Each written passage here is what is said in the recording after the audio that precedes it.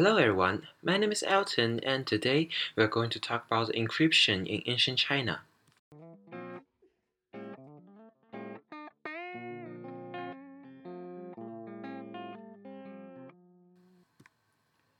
If you have ever learned about the Chinese language, please try to make up a simple cipher in your mind. Well, for the first step, you may try to find an alphabet. Actually, there's not an alphabet in Chinese. We are able to create ciphers like substitution ciphers or the Wagener ciphers because English is an alphabetic language so that we can use mathematical formula or algorithm to do encryption on the alphabet. Chinese is a syllabic language, where the tokens refer to syllables. There are tens of thousands of characters in Chinese, so we can't decide the alphabet by simply collecting all its characters. Meanwhile, same character may have different meanings in different dialogues. Therefore, it's so hard to determine kind of alphabet in Chinese. Now, here's a question. How could ancient Chinese hide their secrets or send messages during the war?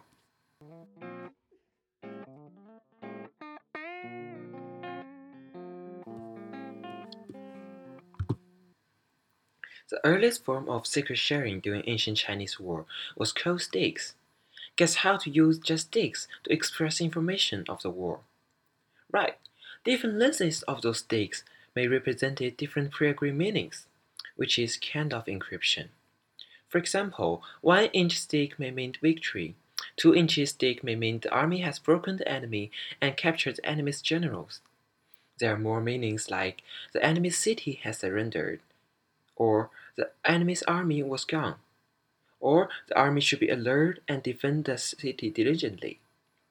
Then, in order to improve the safety, military did not rule the exact relationship between the meaning and the length of sticks.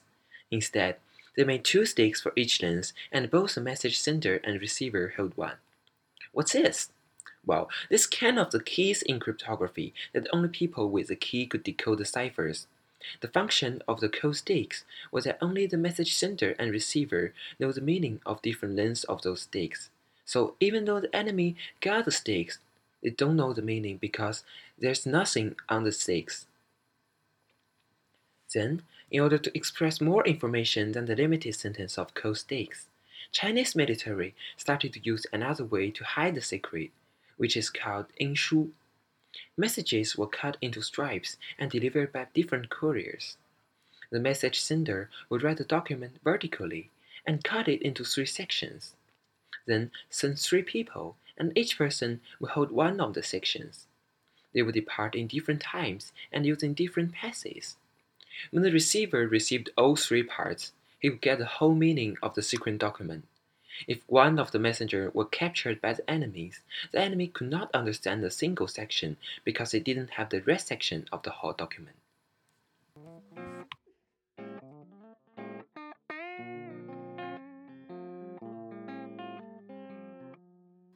The code sticks and the inshu are actually not ciphers. The first real cipher, and maybe the only cipher in China, was created in the middle 16th century, which is the Fanqie code. At that time, the Ming Dynasty was invaded by the Japanese pirates. General Qi Jiguang, one of the most famous generals in the Chinese history, led his troops to fight with those pirates. Well, the pirates won't fight with the large Chinese troop directly because they are weak in the scale in troop. What they could do is to harass the coastal region of the east coast. They were divided into tens of groups to rob merchant ships and slaughter coastal villages. The pirates were able to catch some of the messages sent to the local government by the central government and translate the messages, so that if the Ming Dynasty ordered the local government to encircle and surpass the pirates, they could know that first and then retreat in time. In order to address this problem, General Qi decided to create the cipher so that even though the pirates caught the messengers, they had no chance to decode it and then translate the messages. Well, he made it by using the phonetic notation at that time, which is the Fanqie notation. To survive, they have to fight. They have to build. We need a defensive solution. If you can come up with that, they might just listen. From the ranks of the common soldier comes a hero. His name is Qiji Guang, and this is the story of his vision to protect his nation.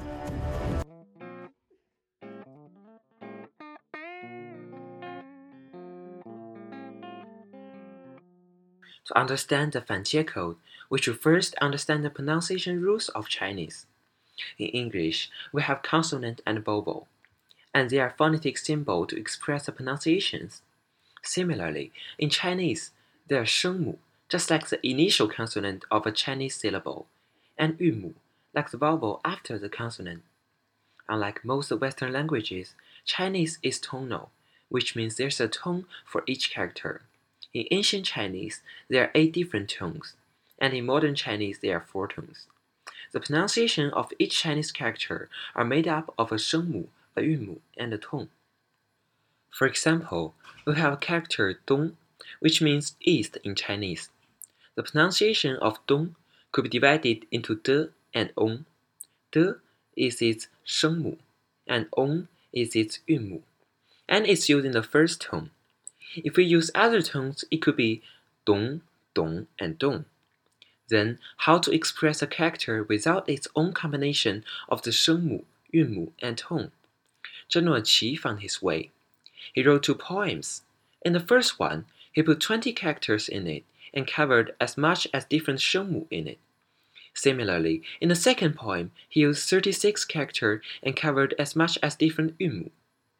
To express a new character in Chinese, he could just choose one of the shengmu in the first poem and one of the yunmu in the second one, plus one of the 8 tones. The different shengmu, yunmu, and tones could combine to express a new character. We need an example here. Still the character dong. Say the 5th character in the first poem is di. Its shengmu is de, the same with dong, but its yunmu is yi, and it's used in the first tone.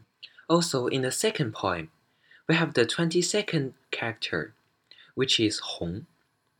It's combined by shengmu he and the yunmu ong.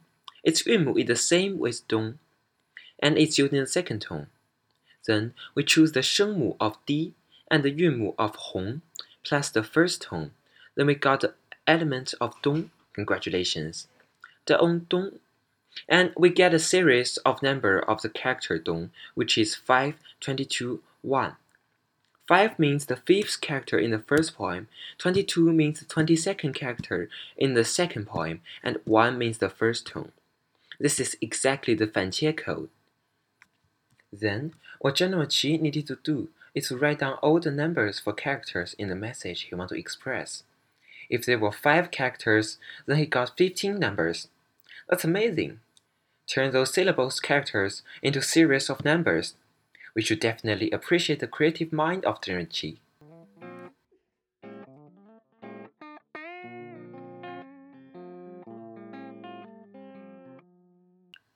Then, let's talk about the deciphering of the Fanjie code. The poems was actually the key of the Fanjie code. As long as the receiver of the code could recite the poems and the sequence of the tones, they could decipher the code without any paper key. When they received the series of numbers, what they needed to do is similar to the reverse of the process of enciphering. Find the 2 characters in the 2 poems and the tone in the sequence. Combine the shengmu of the first character, yunmu of the second character, and the tone to get the new character. For example, we were the receiver and we got the first 3 numbers 5, 22, 1. We should go to the first poem to find its 5th character, which is di, and then the 22nd character in the second poem, which is hong. Then we got the de and the ong, and the first tone. Congratulations, we got the plain text for the first character, dong. The whole sentence may be 东边有敌人, which means there are enemies in the east side. It's quite convenient to get the messages for the short sentence, even though without the poem on paper. To decipher a sentence of 10 characters, we may use about just 5 minutes. Then, we could use the message to decide the strategy to fight with the pirates.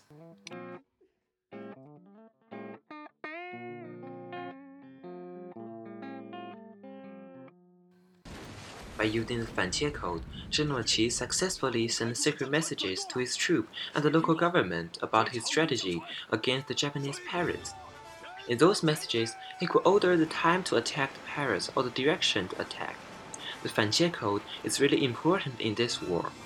Before the Chinese troops had the Fanjie code, the pirates could successfully finish their harass and retreated for most times because they had the information of the strategy of Chinese before.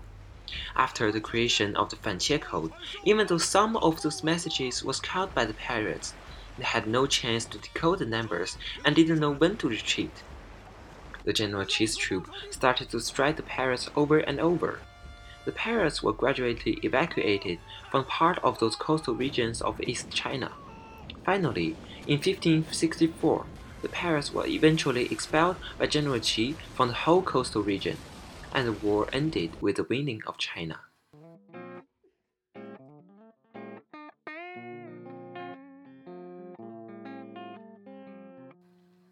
It's impossible for the pirates to know the meanings of the ciphers at that time because they have no time or technology to decrypt them. Since there are only one key, which is the poems made by General Qi, we have no chance to decrypt a new Fanjie code with a new key. However, we could still consider the possible way to decrypt it. First of all, we need to collect as much as encrypted messages so that we can try to find some patterns. Then, we may guess that the third number of every three continuous numbers are less than 8. The pattern of the numbers may relate to the pronunciations of Chinese, since there are 8 tones in ancient Chinese. Then, frequency analysis works for the first and second numbers in each 3 continuous numbers.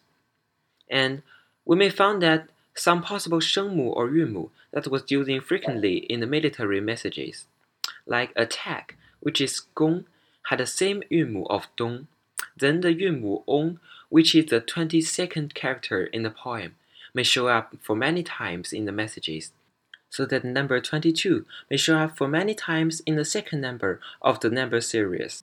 However, that's all we could do with the Fanjie cipher if we don't know the key, which is the poems. Let me tell you why it's so difficult to do the work after the frequency analysis. Ancient Chinese language is extremely simplified in the grammar or syntax. There are no conjunctions or prepositions like the in Chinese. So even though we got a great guess on the pronunciation of several series of numbers, we have no way to check our guess. If we don't know the whole plain text, any combination of those pronunciations may make sense. It's quite different with English, right? And then poem is one of the most simplified form of ancient Chinese language. There is no way to guess any relationship between continuous characters in a poem. So we can't do any associated work when we find a possible combination of single character. We have to admit that it's so difficult to find any clues for the key in the poem. Therefore, Fanjie code is called one of the most difficult ciphers to be decrypted in the world. Even with the modern technology, we have great difficulties on it, let alone that the Japanese pirates. That's why the General Qi would definitely won the war against the pirates with the Fanjie code.